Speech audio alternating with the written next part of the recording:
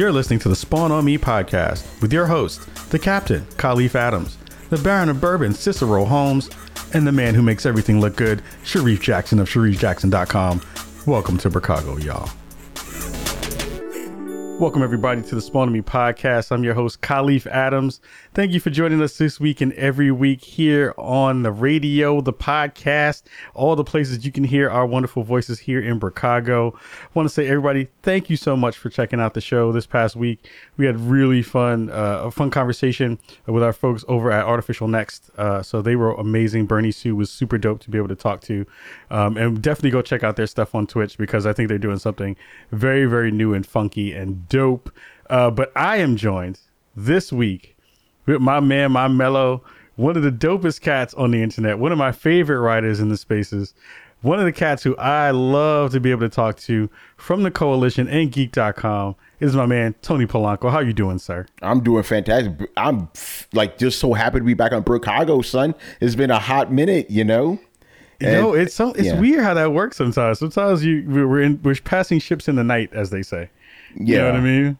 But it's weird too. It's like, okay, like we haven't like been on like a podcast with her in a while, but we kind of talk every day via Twitter. Yeah. So it's like no time has passed. But like the last time I was here, you guys weren't nearly as big as you was now. Like you guys were still on that come up. I mean, granted, you're still kind of on the come up too, like I am, but you know, you're like higher up on the totem pole. And, you know, I'm glad I'm here to say this. Like, I'm so like proud of you guys, everything you've done, you know, in this space for gaming and all that. It's incredible. See, like, I'm just keeping it real. You know, it's makes me happy to see us get up there like that, you know? Yeah, man. Thank you very, very much. I mean, it means a lot coming from you because again, like you're one of my favorite writers in the space and you've been doing it for a long time. And it's one of those things like I remember when we first met, we just instantly hit it off. We just dapped it up and was like, yo, how are you doing? Because we met each other online, do all the online spaces and all that stuff.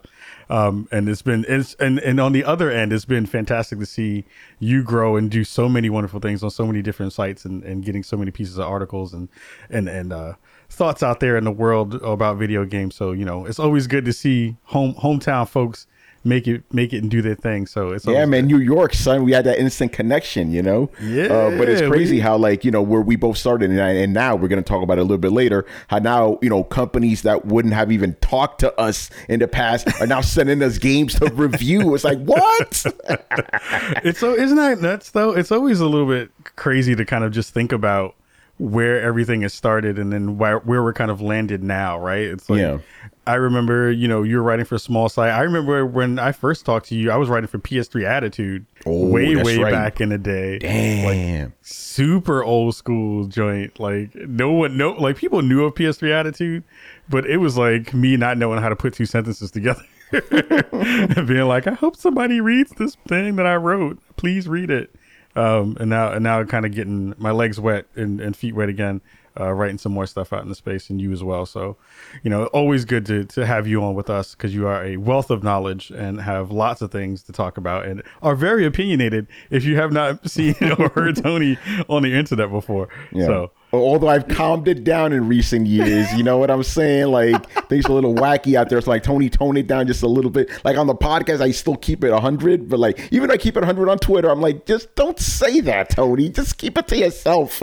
I mean, we have to at this point, right? Because the internet gives no Fs for anybody. Like, no one is immune to the cancel squad and the you've done it wrong squad and everything else mad squad. So, you know, we try to keep our heads low and keep working so that we can just get things done at this point.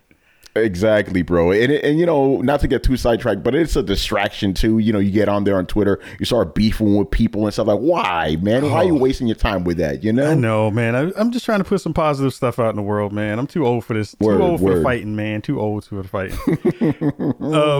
Exactly. Word. We got too many games to play, right? Too many games to play. Actually, you know what? Let's dig into what we've been playing. I know we have a longer discussion about one specific game, Days Gone, that just dropped. But I want to talk to you about Mortal Kombat. So I know that I am a huge Mortal Kombat head. I know I've been playing Mortal Kombat since I was a wee little child. Back in the streets of Ireland. I mean, in the streets of the Bronx. Are you a big Mortal Kombat fan? Are you super into Mortal Kombat? It's funny you say that because I'm pretty sure when you were a wee child playing it, I was a more wee than you were because you're a little bit older than me. I played it like I think it was when the year it came out, 1992, I believe it was, right? Something like that, yeah. I was 12 and it was a school trip to a bowling alley. We were there to play, bowl, but I wasn't like I don't want to bowl. This is kind of dumb. And I see this arcade game and I see blood flying everywhere. I'm 12 years old. Like all I want to see is like blood and guts and all that other stuff. I still love that stuff. So I'm like, what is this? I spent the whole trip just putting quarters into this thing, like playing this game and just becoming obsessed, and then come to find out. By the way, I got to do this, man. Shout out to Yellowstone Lanes over here in Yellowstone. That's where I first played Mortal Kombat. And then I find out in my hometown right here, where I live by in Pominock, Jib Lanes, they had a cabinet. Wow. So I just went up there every day after school playing Mortal Kombat, Street Fighter. Like I was in it when the fighting games were really coming up. I was in there from the beginning, son. Going to play Street Fighter 2 in the bodegas, outside of school. It was dope. So yeah, Mortal Kombat was like the game, man. Like that and Street Fighter were like integral to us. Like it got to a point where Mortal Kombat 3 came out. Me and Emilio Lopez, shout out to him, because in our school, we kind of got lucky. Like a lot of the kids there were kind of nerdy and stuff. Like we went to this Asian school. It was kind of interesting. So the kids there, they would sell Mortal Kombat move sheets to each other, right? Wow. So we were like, So we're like, we got to get on this. But we made ours better because a lot of people don't know this. Obviously, everybody knows Emilio draws, but I used to draw too, right? Nice. So what we would do is we would do our character sheets and we would draw the characters on the side and then some for a quarter. It was dope, son. Your entrepreneurial spirit was very, very high back then, as we can tell. Yeah, you already know, man. But after Mortal Kombat 3, that's where I kind of fell off the series because the fourth installment, it was like polygonal. I'm like, this isn't even real anymore. Right. Like to me, that was part of it. Like, the scanned characters. I'm like, come on, man, this is kind of whack now. So I didn't play any Mortal Kombats until Mortal Kombat 11. Oh, wait, really? That long. No, like none of the other ones until 11? Yeah, because I was on that tip. I was like, man, you got to scan the characters, man, But when they brought Mortal Kombat, as they call it, Mortal Kombat 9, I'm like, that looks kind of clean. Yeah. Like, I'm like, okay, I guess that's as close as you're gonna get to realistic. Yeah. And then X came out. I didn't play that, and then 11 came out. I did, receive a review copy, which pretty much forced me to play it. And we'll get into it right now, but I thought the game, I know there's controversy or whatever, but I thought the game was dope. Like the controls were really good. I really love the story mode. Like I've never really seen that in a fighting game where it's like all cohesive and all that. Like it actually has like narrative structure, beginning, middle, and end, and all that. They weave all the characters in there. I'm like, you can see this as a movie. It's so cool, man. I will say this though, because I played the beta of it about a month back. I didn't like the controls. They felt too stiff for me, right?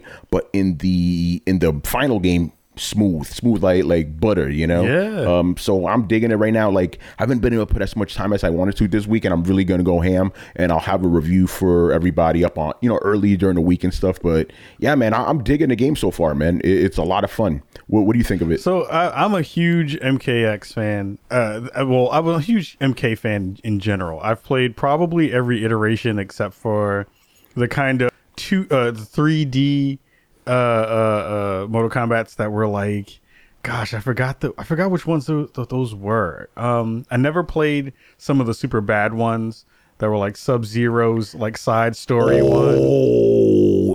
Yeah, I never played that because I always was like, this isn't Mortal Kombat. This is something totally different that no one really wants, but they made it because they needed to make some money. But I got back into it really hard because I'm not a huge fighting game player. I play some staples. Like when people kind of pick, they're like, are you a Street Fighter person or a Mortal Kombat person? I'm like, I'm way Mortal Kombat because I'm with you with the blood and guts and all that stuff. That was like a huge part of the attraction for me to play any of the games in the first place. But getting to kind of get back into the space with 9 and then seeing how well they did with X and the story there, and then they have translated some of that stuff to the most recent game in 11, which I feel is so far the best NetherRealm game to have come out so far. Like it is, they have done so many wonderful things in terms of both the mechanics. They've raised the level of the fidelity in the game in a way that I haven't seen before. like they've done some stuff. When I remember I went to that special like almost launch event like a couple of months ago back in LA, and I remember when they first they showed like the Fatal Blow stuff, where that it used to be called X-rays, but now they're called Fatal Blows. And I was like, are you guys using like Unreal Engine 4 or like did you move like engines and stuff like that? Is it on something different? And they were like, no, this is still Unreal Engine 3. We just did some really dope stuff to it. Yeah, what? It's not even, wow. It's like some mixed up version that they've made, and it's like it just looks so gorgeous when you play it on the screen, and they hit the visceral stuff really well. Like it's the most gross Mortal Kombat of the series so far. And again, like the story stuff, I just before we started recording tonight, just finished the story parts. I won't talk about it because I know you still have to go through it and play it, but also I don't want to spoil it for the folks who haven't necessarily seen it. But you are in for a treat. Like they have done some really cool stuff in there that, everyone's hyped up about Endgame and the Avengers stuff. I'm like, I may have to go check Endgame and see what the deal is with Avengers, but I feel like Mortal Kombat, from what I've played, might have a better story than Endgame does. Interesting. I know somebody just heard that and they're probably looking at their phone and they're like, I don't want to ever listen to the Spawn on Me podcast again. Who is this person? Yeah, they just killed the whole podcast right now. Like, delete, nope, I'm not listening unsubscribe. To this. What are some of the things that I know you had a little bit of time in with it. What are the things you're kind of super excited to dig into? Because I know that it's a little bit different when you have to play a game for review than if you just bought it for fun. Yeah. But what are the things that you've heard other folks kind of dig into that they really like, or some of the stuff that you're super excited to check out? Yeah, I guess I should say that I did play the entire like campaign, like in a you day, did run through the whole thing. Yeah. Like I didn't do the towers, those separate stories that how each character has a different ending and all that. I did a couple of those. I did Scorpion, Sub-Zero. So I ran through all of that. Here's the thing, like to me, that was the main thing I was looking forward to. The campaign, thoroughly satisfied by that. But I am looking forward to going in there and actually just learning the combos, because I'll be honest, I was just hitting buttons, and using some of my scrubby skills from back in the day, my rusty skills to get me through, So I'm looking forward to that. I know there, some people are digging into the crypt, to be honest. Because I checked some of that out, I'm like running around in like a third person type of view. I'm like, yo, why is this stuff even in a fighting game? I don't need this. What is this? Stupid. Look, I didn't need that, I know that there's some controversy too about some of that, right? The crypt and microtransactions and stuff like that. So for folks who may not be initiated, the conversation was around someone on Twitter found out or kind of did the math and said, every skin, every cosmetic skin, none of these things again affect gameplay at all. All the skins would probably come out to almost like $7,000 if you bought all of them together. And basically, some of them are time gated so that, you can only get them at a specific time, and then they kind of rotate out. And I saw this and I was like, come on, man. Like, it's not that deep. Like, it feels like another one of those versions of just online outrage for no reason. What were your thoughts when you saw the kind of conversation about microtransactions with MK11? Yeah, we got into a little bit of a debate about this on my podcast Throwdown, because I'm like, yo, if it's just skins, who gives a crap? Like, who cares? You know what I'm saying? It's not something that like essential. Then I know some people were complaining about how you could have like I think modifiers, because basically, if for those guys who don't know, classic towers, you just play the game normally like you would, right? But then there's these modified towers, specifically the Tower of Time, where if you fight an enemy, I'm just going to give an example, like you'll have less health, you'll be poisoned, there'll be missiles coming at you or whatever, and you can add modifiers to help you survive these things better. And people are like, and you could buy these modifiers, with actual money. So people are like, oh, they're forcing you. But I'm like, yes, but the time thing itself is not forced. It's not necessary. You don't need to do any of these like special towers. So to me, like, I could understand where people are coming from. I just don't agree with it, because I'm like, if you were forcing people to use this stuff for the main campaign, I'd be 100% with you. I'm like, you really are forcing people to buy this stuff, but this is just for some side thing, and you get some pieces of armor. I'm sorry, man, I don't care. I think it's stupid. Yeah, and the folks from NetherRealm, they made a special stream to kind of address it too. They said, we do not want people to have to spend money on our game in that way. Again, none of these things, none of these skins, none of these augments or any of that stuff affect gameplay when you're playing, other people it's really just stuff that you can kind of tack on Exactly. to your character for cosmetic and visual reasons. And it's just interesting, right? Where it's just like, and maybe this is another side conversation that we can get into really quick, where there's this feeling or this sense in kind of gamers' heads that you must own every piece of content that goes along with a game that has stuff like this. Like we see it with DLC all the time. We see it with, again, these cosmetic things like this, where people kind of just run to the idea that like, if it's a thing that's in the game, I must have it. I must own it. I don't understand that kind of line of thinking. Do you have any thoughts about that stuff? Yeah. Okay. Again, I could sympathize with that because I'm the guy that likes to get 100% in games, right? But I'm older now. I'm not really worried about that, but to me, I'm like, I still do need to see every story thing in a game, like if it's a story DLC, I want to buy because I want to finish the story. But if it's cosmetic stuff, I really don't care. I do not care about that stuff. So if they have like $6,000 worth of all this stuff, whatever, I don't care. I guess it's going to make me play better. Am I going to experience a new narrative because of it? If it's not, then I don't care. Yeah. I'm just being real, right? I know I sound mad, like negative right now, but I'm like, I don't. No, I think that's crap, reasonable though. Where I feel like, honestly, the fact that you don't care about it is actually probably better. I feel like people kind of care too much about some of this stuff. You know what I mean? Like they're putting so much energy and effort to, because honestly, the reason I don't like those conversations, especially because it puts this weird light on the development team, right? Where it's like the development team is out to get you and try to rob you of all of your money. So they've made these things in the game to kind of just, soak up and make you drop your wallet in front of the TV and just like have to give it up. Yeah. And I feel like that's just it's like unnecessary and unreasonable. It's like not what the developers want. They've already said it. Then they've said it in previous games too. Like, this is not what we do at NetherRealm. This is not the thing that we care about. We want you to have a good time and experience it. And they also lowered the difficulty and there's going to be a patch that, by the time this podcast is already out, would have already landed. That's going to make it a little bit easier for folks to go into the game and get the cosmetic stuff through those towers of time, because when they initially launched it, it was a little bit too hard for most folks. It was like you're getting hit by the character and 2 missiles and the sky and everything. Yeah, it was ridiculous. Yeah, by the way, just to quickly jump on that, I've noticed a pattern with me, right? When it comes to these games that have, microtransactions, and again, I'm reviewing these games, right? I only learn about them when I see the controversy on Twitter, right? Like, for example, I was playing Mortal Kombat. It's like, oh, what do you think of microtransactions? I'm like, microtransactions? Where? And they're like, look here. I'm like, oh, okay. I'm like, I didn't really notice that.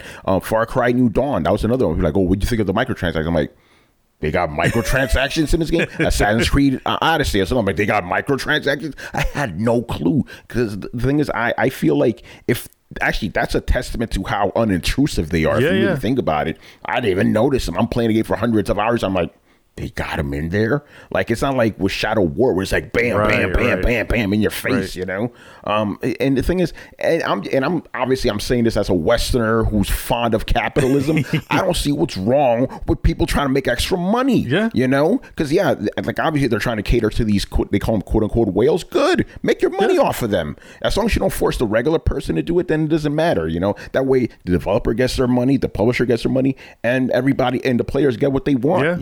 Like you said, you don't need every single piece of armor in the game. It's not necessary. One of the best things, and I'm like, I know people talk a whole bunch of crap about the folks who kind of like still buy the kind of not great DLC. You know what I mean? Like the stuff that everyone's like, well, you just buy, you spend $10 and you unlock everything, right? They had that in MK9, I believe, where you had the crypt, or was it 10? I forget. It might have been 9, where they had the crypt. It was like the first version of it, right? And they said, look, if you spend another $10 or whatever, you basically get everything in the crypt for like, not for free, but everything unlocks, so that you don't have to go through all the rigmarole of like going through and opening all the chests and going through all that stuff. And you know what? I spent them $10, man. I was like, yo, that is my time is worth more than that $10 bill. And I was like, I'll do it. Yeah, man, and ain't nothing wrong with it, man, because that's the other thing. It's like people try to shame people who do that for some reason. It's like, why? What do you care? They're not spending your money. They're spending their money. Why don't you mind your own business? You know? It's stupid. It's super weird. I just don't understand that part of it. Like, and I kind of wish they had it in this one too, because I would wind up buying it, because I'm just like, I like what they're doing. Like, this version of the crypt is a lot better because it has a lot of secrets in it, and they have these like really cool segments and stuff. There's like, I don't want to spoil it for you because there's like some really dope homages and kind of throwbacks to some old stuff, which is really cool. Nice. Yeah, I saw one, like, yeah, it was like an homage to those two guys fighting in the background. I'm like, these dudes are still fighting, and then, but before that, to see that, I had to literally do a puzzle. I'm like, this is kind of cool. I had to pull levers and I had to align the dragon to be a perfect circle. I'm like, this is dope, man. Like, see, that's cool. Even though I know earlier I said, I'm like, it's kind of unnecessary, and I still do, but at least it's kind of interesting. But yeah, I just because I saw those two guys on the bridge, I'm like, okay, there's probably a lot more secrets in here, for the old school, the really hardcore. Yeah, and I saw that and I was like, oh man. And I looked down, there's like a kind of ledge you can look down underneath, and there's stuff down there that you can get. And I was like, oh, I gotta go back. So I'm gonna spend a whole bunch of time in that mode that is like, has nothing to do with fighting. It literally has nothing to do with actually hitting another person on the squad. But that's dope, man. But yeah, the game's fun, man. Like I said, I'm looking forward, because I haven't been playing Mortal Kombat in like a long time, so I'm looking forward to going into the training mode, which is excellent, very robust training mode, and just relearning it. You know what I'm saying? Learning all the combos and fatalities and all that. So that's the thing I'm looking forward to. Besides I may even run through the campaign again. I actually had a lot of fun with it, but I want to do it on my own pace, because I was like obviously like trying to do it as fast as possible. But I will admit, the reason I didn't get because I was originally going to do it on Friday, but then when I heard about them, balancing stuff through DLC, and because my editors at Geek are really cool, they're not really going to worry. I'm like, okay, I'll wait a little bit, And I wanted to pick up what you said about the tutorial stuff. This game has the best fighting game tutorial, not even just Mortal Kombat tutorial, because they teach you stuff that if you're a fan of fighting game competitions and stuff like Evo or Combo Breaker or stuff like that, you'll hear people using these terminologies or these terms all the time of like, oh, he fuzzy guarded on this thing, or he's plus on block here. Like, there's these terms that folks are using, and they literally go through all that stuff in the game too. So if you want to learn how fighting games actually work in the kind of mindset that fighters are going through and what they're thinking about when they're counting frames and things like that, this tutorial will help you even learn about that stuff, which is fantastic. So, wow, that's amazing. I didn't even know about that. There's this whole, it's funny because I've been playing fighting games again since their inception, but like these new cats that are playing it, like they use all different terminology. I'm like, I don't know what you guys are talking about, but that's because back in the day, what was a fighting game community? Literally your neighborhood, that was a fighting game community. So you had your own term for things, but now it's all like universal and stuff. So it's that's cool. I didn't know about that. That makes me even more excited to check out the training. Yeah, it's super dope. Like, I want people, if you get a chance to, if you do buy Mortal Kombat 11, you need to definitely check that part out. And it will benefit you in ways that you don't necessarily have to think about in the initial parts of your gameplay, but later on when you want to go fight people online and stuff like that, you'll definitely want to have leaned on some of those things and have some of that knowledge in your back pocket. So we're going to switch gears a little bit, and it kind of aligns with the conversation around fighting games, because one of the best fighters on the planet, Sonic Fox, is part of a esports team called Echo Fox that is run by Rick Fox, or at least he is a co-founder of the squad of Echo Fox. And he recently decided to leave Echo Fox, which is a huge deal if you are familiar with esports in any form or fashion and understand the dominance that Echo Fox has had in multiple games and genres. Like, they're probably best known for their work in the fighting game scene, but they have a great there's a couple of first-person shooter games that they have really good squads in, and I think even in the Dota and League of Legends side of things, they also have some fantastic teams. But Rick Fox decided that he was going to leave after, in an email from a investor within the company to a former high up in the company, a former CEO named Jace Hall, he basically got an email. I guess there was an argument. I guess there was some heated words, and that person called Jace Hall allegedly the N-word in an email, and Rick Fox heard about it and was like, "Yo, I am out of here. I am taking my bags. I'm taking my foxes and putting them in different holes. I am out of here. I'm dipping." So, you know, there's an actual quote from a statement that Rick supposedly shared. Let me see if I can find it, because this was on Dextero from Richard Lewis, who shared out this information. Yeah, I believe the quote is like actually, not supposedly. I think it is. Is it actually from him? Yeah, I believe it is. I mean, granted, he may have had somebody write it for him. I don't know, but you know, I think it's actually from him. And you know, he explained, like you said, somebody, you know, some words were exchanged, some heated words. The hard ER was probably dropped. You know, and apparently it's not the first time it happened. Like, it's happened before with the same investor. You know, like he called him, and was it Jace Hall? He called him that you know, several times apparently. You know, so.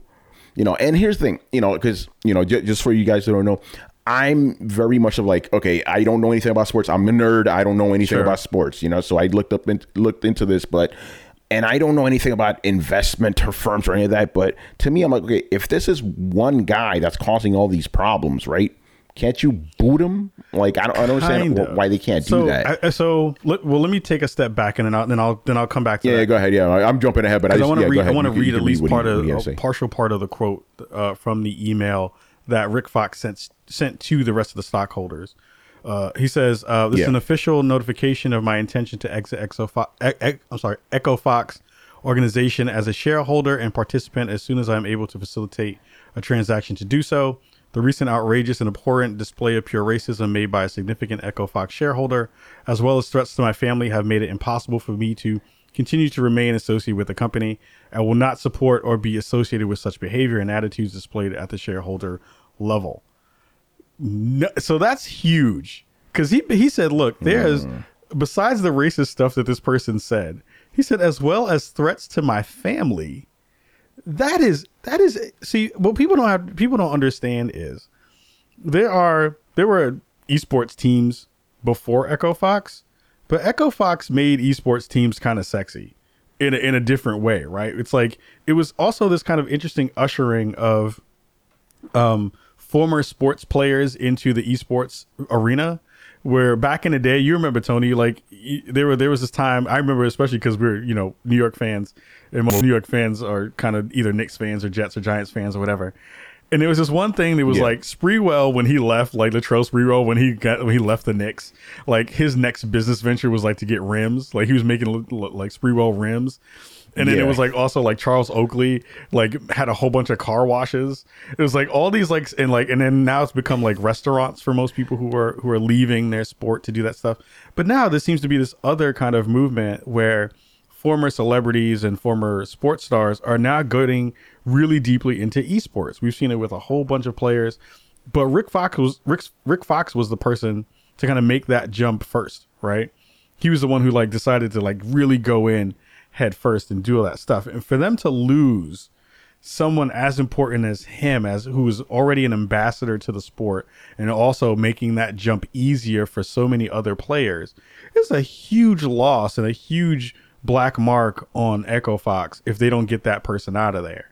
So it's like, yeah, that's the way I see it. I'm like, yo, if that's his company, he founded it, why is he leaving when they could just boot the other guy? I think there's, at least from what I know, whenever there's a problem when that comes down to stockholders, they can't necessarily fire that person out of the organization. That person basically, because they have a share or they have multiple shares, they have to either give those shares up and sell them back to the company, or they have to get ousted in some other way. And I think that there was a statement from Echo Fox as well that basically said, like, you know, the person used a racial epithet.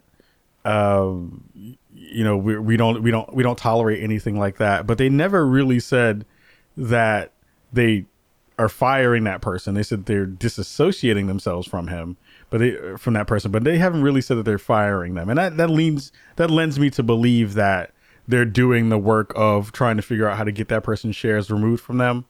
and that they're trying to figure out ways to get them out where they can still not get sued, basically, for like throwing them out illegally. So, you know, it's an interesting space because Jace Hall, again, is also one of those cats who, you know, is very well known in the esports space, and he's been doing work in that arena for a very long time. So to hear, you know, people at that high level getting the N-word thrown at them, I'm not surprised by it. Yeah, sadly I'm not surprised by it, but it's also just always brings you back to the idea of like you can't get too far away from it, right? Like it's always lurking around the corner somewhere where someone feels like they can just get that N-bomb thrown at you and it's supposed to do some damage, and it did damage, but not to him. It did damage to the company. Yeah. Yeah, it's crazy, but yeah, like you said, obviously this dude's not an employee, so they can't fire him. But I'm like, you know, and I think I read that he's like a minor shareholder, so maybe they could try to find some like way of like just getting him out of there, you know, taking his shares. I don't know, but because again, I'm tripping. I'm like, yo, if it's his company, why is he leaving? Like, just get that dude out somehow. I mean, obviously there's legalities and all that they got to deal with, but I think that would be the best way instead of him just dipping. Like that, I mean, you know? But yeah, it's crazy. But you're right about that. It's like you can't get.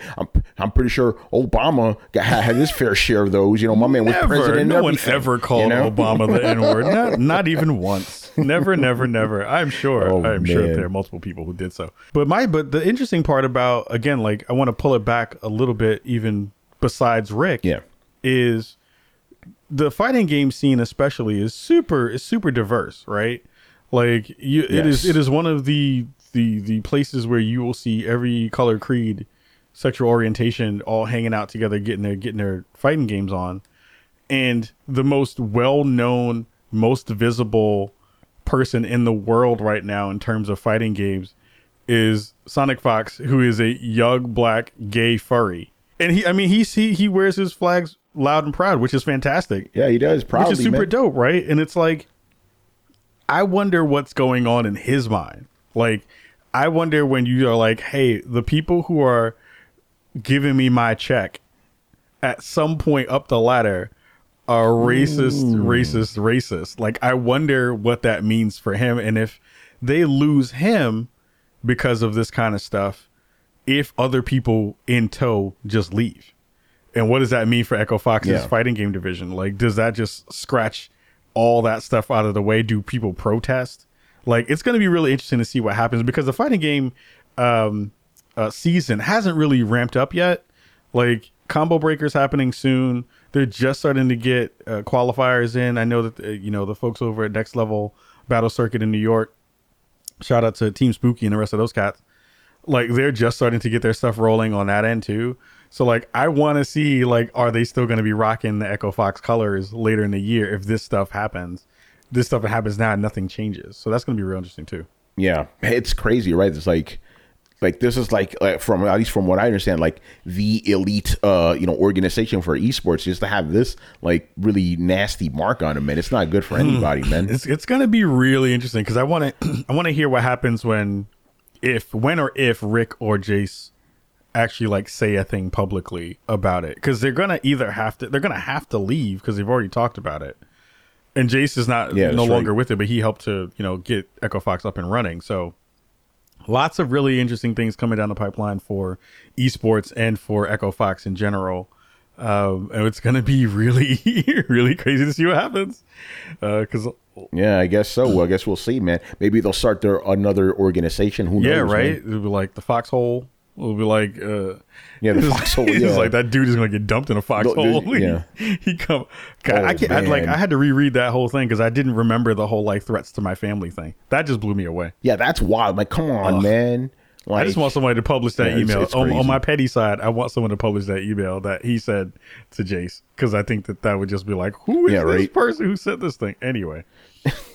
Anywho, one of the other games that we have been playing super hard. I know I've been playing it for the past week and a half for review. I know you have been playing it for the past. How long do you think it took you to get through all of Days Gone?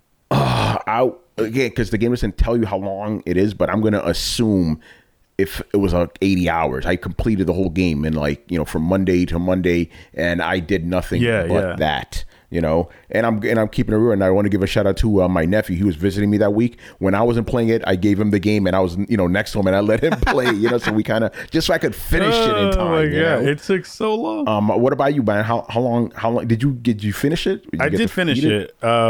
It took a long time. Like let's dig into we'll get into the actual way we thought about the game in general. Like, if you were to describe Days Gone for folks who hadn't played it yet or who were looking to buy it, how would you kind of share your thoughts, or at least the kind of overview of what that game is for folks?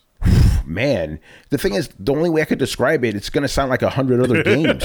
It's an open world survival post-apocalyptic zombie game, basically. I mean, they're not technically zombies, but that's basically what it is. It's an open world game, and it has all those trappings. There's, lots of different side missions to do, big overarching story, bunch of enemies coming at you. And that's the thing about this game. When they first announced it in 2016, I'm like, another one of these? Really? Like, you guys already have The Last of Us. Like, what do you need this for? Like, it was just basically like a big Last of Us, And even when I was playing the game, I didn't write this in my review, but it took me like 25 hours to finally warm up to it.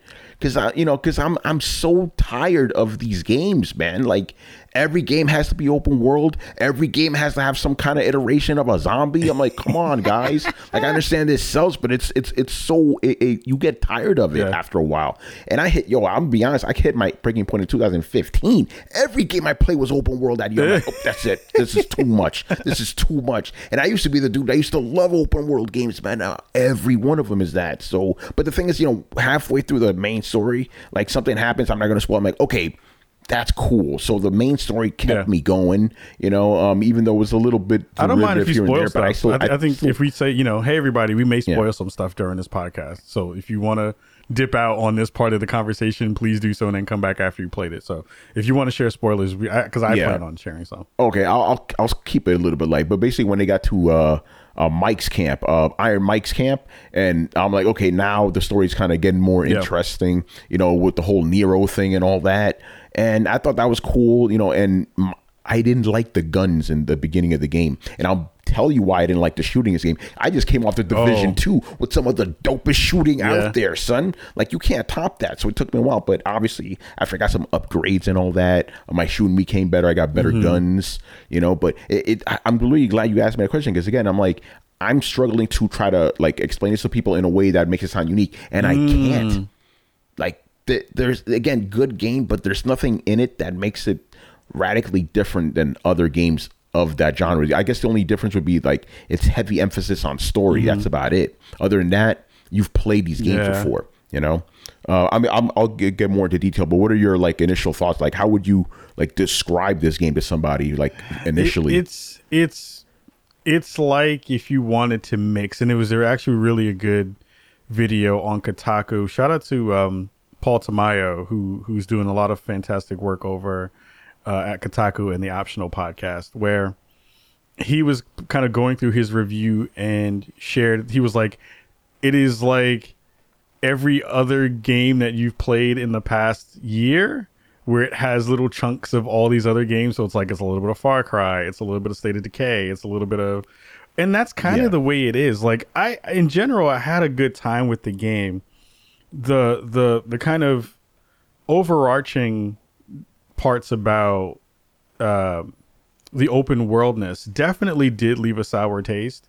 Like, I honestly don't need another open world game for a very long time, because I kind of feel like I was still, punch drunk from Red Dead 2, right? Like, Red Dead 2 did a whole bunch of stuff, and that was a game I didn't like. So it was like, I don't want to have to dig through all the trappings that go along with the open world game while I'm having this narrative stuff kind of play through it. And I shared some of that stuff in my review as well.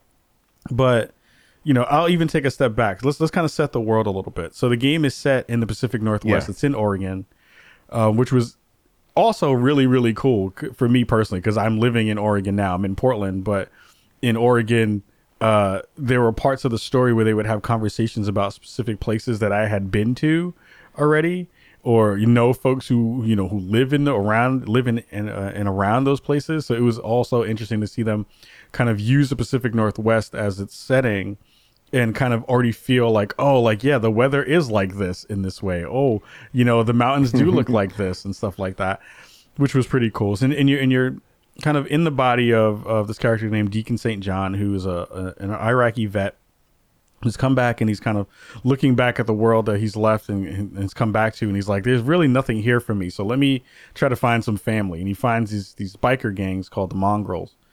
And your story kind of starts from there, where you're kind of running around and doing these tasks for all these other people while trying to figure out and kind of reconnect with your dead wife, right?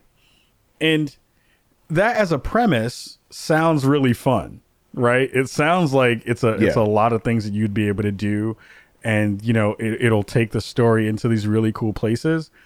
I think it kind of gets there towards the end of the game, but for most of the game, I didn't like Deacon. I hated him. He was super annoying to me because he was so just down on everything. He was like, it's like if somebody was like, "Hey Tony, can I give you a rainbow?" And you're like, "Yo, rainbows suck."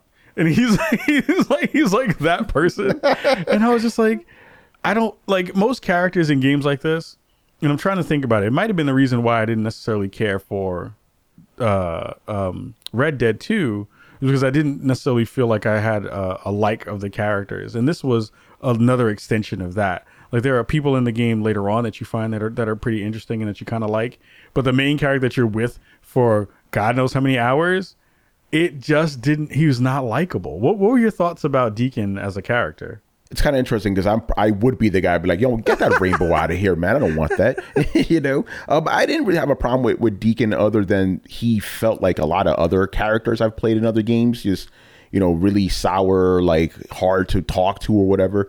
But what kept me going is because I like the actor, Sam Witwer. I remember playing him in the Force Unleashed, right? So it was kind of cool to see like a character model of him that was more detailed, more expressive, because in Force Unleashed, he just had one face.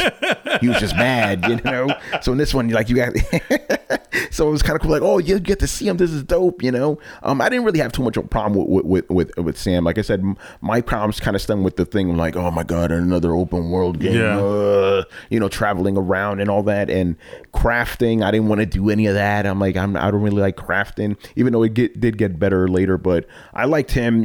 I'm not really like, I've never seen Sons of Anarchy or anything like that. So biker stuff is still kind of fresh to me on that end. So I kind of, I like their whole thing of like, even though they're outlaws or whatever, they're still family or whatever. Deacon may be like an a-hole, but he's very loyal to Boozer. I like Boozer because he was crazy. He was kind of fun. I think I would be Boozer in that world, although I would be like, yo, my arm's kind of messed up. I think I'm gonna have this looked at. I wouldn't be that hard headed because I'm like, yo, son, go do something about that. He's like, no, I'm fine, man, forget it. Know.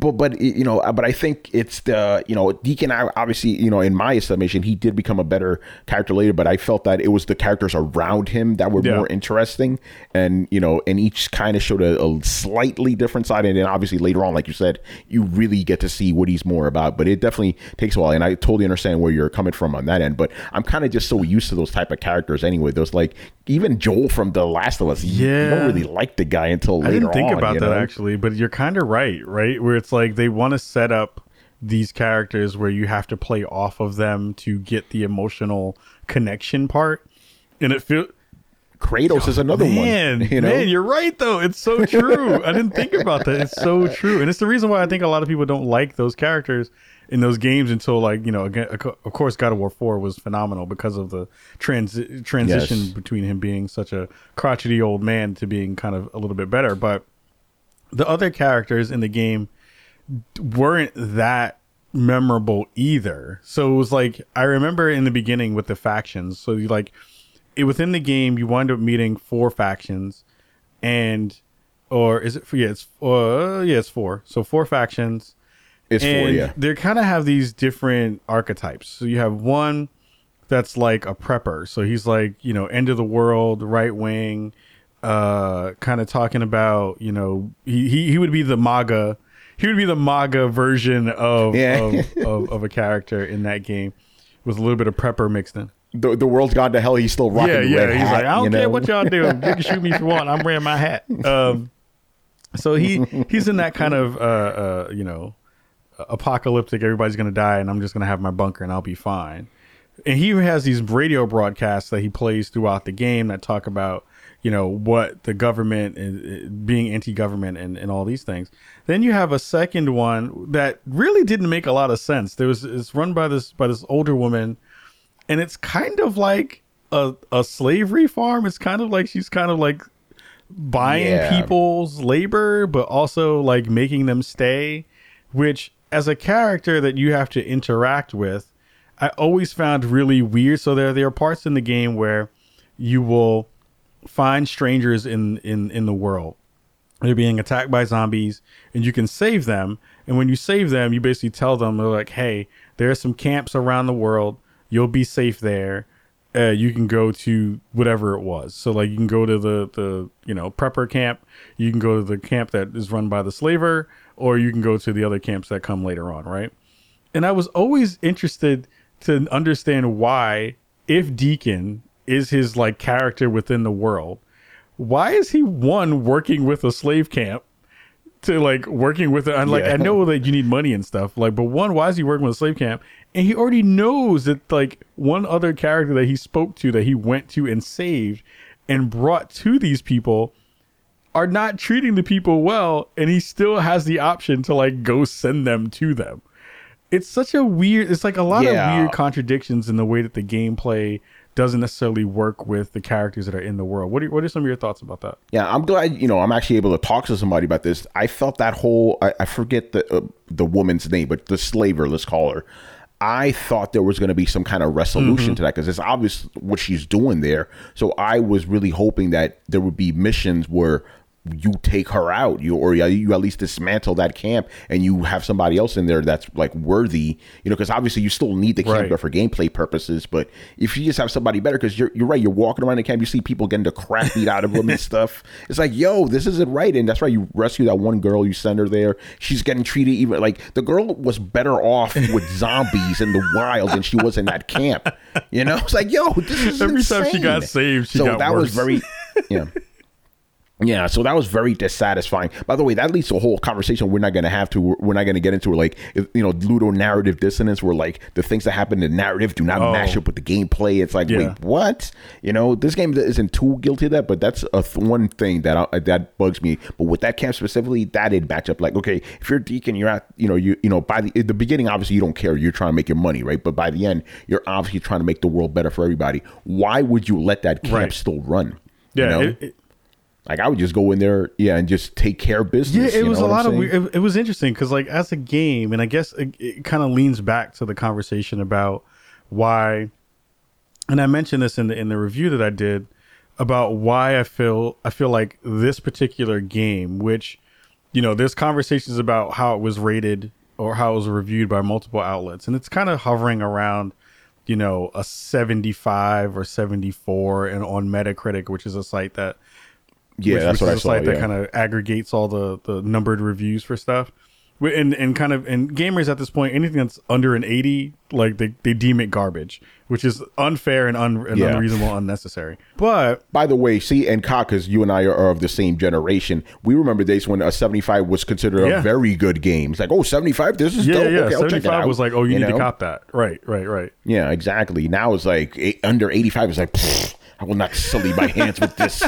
How dare you tell me to get in my wallet? And it feels like a lot of the systems that they build in the game don't work well with the particular story that they were trying to tell. So it's like you would go and have this really emotional moment. You'd like talk to the ghost of your dead wife through a memory or whatever. And then you'd have this like really poignant moment. And then because open world games have a lot of systems like fetch quests or secondary side quests that really don't have anything to do with the story that you're trying to finish, it would go and say, okay, you've had this really cool moment. Instead of being able to continue on with this story path, you need to do all this miscellaneous stuff that has nothing to do with the game, and you can't get back to the story missions until you do them. It was super frustrating. It felt like the game was made so much longer because they couldn't figure out where to put those branching paths, or at least let you stay on the path that you were on to continue playing. What were some of your thoughts about some of that stuff? I need to bring this one example up. I know this must have frustrated you. There was a scene where he goes back to the church, right? And he's reliving how he got married. Literally in between those scenes, you had to kill a bunch of dudes. And it wasn't like something that just happened randomly. It was obviously scripted. I'm like, why are you ruining this very powerful, poignant scene with this dumb stuff I could just do any other time in the game? You know, that happens all the time. That was very frustrating. By the way, and that's not a complaint I have with this game. That happens with a lot of open world games. Like, you have this really big, powerful moment. Oh, no, that's it. You're not going to play any more story until you do all this other stuff first. Like, come on, man, you're ruining it. You know, even though I felt the flow of this story wasn't as bad as some others, some have been worse. When this game messes up that flow, it messes it up hardcore, man. That wedding scene was the most egregious to me. You had 2 shootouts, unnecessary shootouts for whatever reason. And to see, if you think about it, if you took those scenes out and you just put the whole wedding stuff together, it must have been 3 minutes of like, you know, of cutscenes. I'm like, okay, so you're telling me that you don't think gamers could pay attention for 3 minutes? You know, but then obviously you have other cutscenes that go on way longer than that. So it's like, what the hell is going on Actually, here, man? I felt that was one part, right? And there was another part where I literally, and my wife can attest to this, I literally screamed, "Are you kidding me?" at my TV. Oh no. And it's just, so like a lot of open world games, the 2 that we just mentioned, you know, this one and Red Dead 2, they set up the end of the game in a way where you know that the end of the game is kind of coming. And I didn't think about this now until just now. And they do this really interesting thing where you have this like really quiet kind of subtle moment and this beautiful music starts to play. And you're like, oh, wow, like this is like going to be this like triumphant moment. Like you can see the end of the road coming. You can like figure out that like, okay, so this is going to be around where the game is about to end, and then the game goes for like another 20 hours. The game goes for like another 20 hours. I was like, are you kidding me right now? Yo, and that happened like 3 times. I'm like, oh, okay, I guess this is it. It's wrapping up. Nope, here's another 10 hours. I was just like, what? I was like, why are you giving me all this stuff that doesn't have anything to do with, like, they could have put the game in and tied it up with a nice bow at these really nice spots. But it felt like, again, because it was an open world game, that they didn't understand that you didn't need all this extra stuff. Because I'm thinking about it now, like I still have the game downloaded on my machine and I'm not going back to it. Like I'm not going to go back to that game to go through the other stuff that was in there. Like I'm still at this part where I have to burn down all these hordes of zombies. And I kind of want to talk to you about the zombies too real fast because we're running out of time. But it's a lot of stuff in that game that they could have tightened it up in so many ways, but chose to just let you keep running down this weird hill of stuff that doesn't matter to anybody involved. And it just was super frustrating in that respect. What were your thoughts actually about? Go ahead. Finish and I'll just quickly, and I'm wondering, and not to go off topic, but I'm wondering if we are seeing things like that because we're reviewers. Because I'm like, what if you're for the lack of a better term, a regular person that buys a game, you can only maybe afford 1 game a month or every other month. You're going to get your money's worth for this. But for guys like us, we need to finish it in a certain amount of time. So that annoys us. So I'm wondering, like, maybe having all this extra content is something, regular folks will want. That could be for another day. But anyway, yeah, go ahead. Yeah, but anyway, they're called the infected because they're not actually zombies. So I'm like, okay, that's good. They're not actually dead people. They're just crazy people, like you don't need to like shoot them in the head specifically and they won't come back to life. I thought, they were, your standard fare. You have ones that just run at you clawing. You have little kid. That was interesting because you never get to kill kids in games. So I'm like, okay, I get to bash kids' heads now. That was kind of interesting. There's like a big brute version, which is basically a bullet sponge. There's a screamer, which I thought was interesting, and then there was one they introduced near the end. I think it was called a reacher, which I didn't understand what differentiate it from a regular one. Like I killed it mad fast. Obviously the big draw here is the hordes. That's impressive. Like just the fact that you get so many like bodies on a screen, and there's moments where like I would do I call it some 300 hybrid stuff. Like I would find a place where I could funnel them through, and you see them tripping over each other, and piling up in front of you. You know, that stuff is really cool. Very tense stuff, and you got to be really strategic about how the placing, putting bombs, and all this other stuff. I thought that was kind of interesting. At first, obviously, I was like, oh, they're just zombies again. But the hordes, they really like take things to a whole other level. So I felt they were a little bit better than the standard zombie. Not greater, but a little bit better, you know. But the hordes are definitely, man, they're really cool. Yeah, it's one of those things, like, and that's what they first showed, like in 2016 when they first initially showed the game off. They showed this like really tense, horde of zombies kind of running at you and like being super relentless and not giving up. And that stuff definitely did come back into the game, and it was the like ultimate moment of that game for me, where it felt like, besides the beautiful parts of the world and the kind of wrapping up of that story between Deacon and his wife, the technical parts of them getting all those zombies on screen and that being really actually scary, because I didn't feel worried through most of the times that I had fights with zombies in the game. Like, they didn't feel as dangerous as I felt like they needed to be, and that was a little disappointing. Like, they felt more like a nuisance, not really dangerous. Yeah, and it feels like, again, like the game would introduce really fun and smart concepts, but then ditch them as soon as they did it. Like when you first dealt with the newts, which are the children. Supposedly they're adolescents, but they don't look like adolescents. They look like little kids. And they had one moment where like one jumps out of the trunk of a car. And that was super cool, because I was like, oh yeah, that's dope. Like, I want that to be a thing where I have to worry, because it's a part of the game where you scavenge stuff from the trunks and kind of under the hoods of cars. And I was like, oh, that's really cool that's a concept. Like, now I have to worry about it. And it literally never happened again in the game. Like, never happened. You're right about that. That could have been like, you know how in JRPGs, like, you open up a chest, is that a monster going to come out of that? Like, you're right about that. I didn't think about that. You're right about that. Yo, that could have been so dope. It's like, okay, I need scrap. Should I open this trunk or not? And they kind of just ditched that stuff whole cloth, which was a little bit sad. And again, like, I don't want to poo-poo on the game, because I did give it a fairly good review. Like, I felt like if I were to have rated it with a number rating, it probably would have been around a 75 or like a B minus game.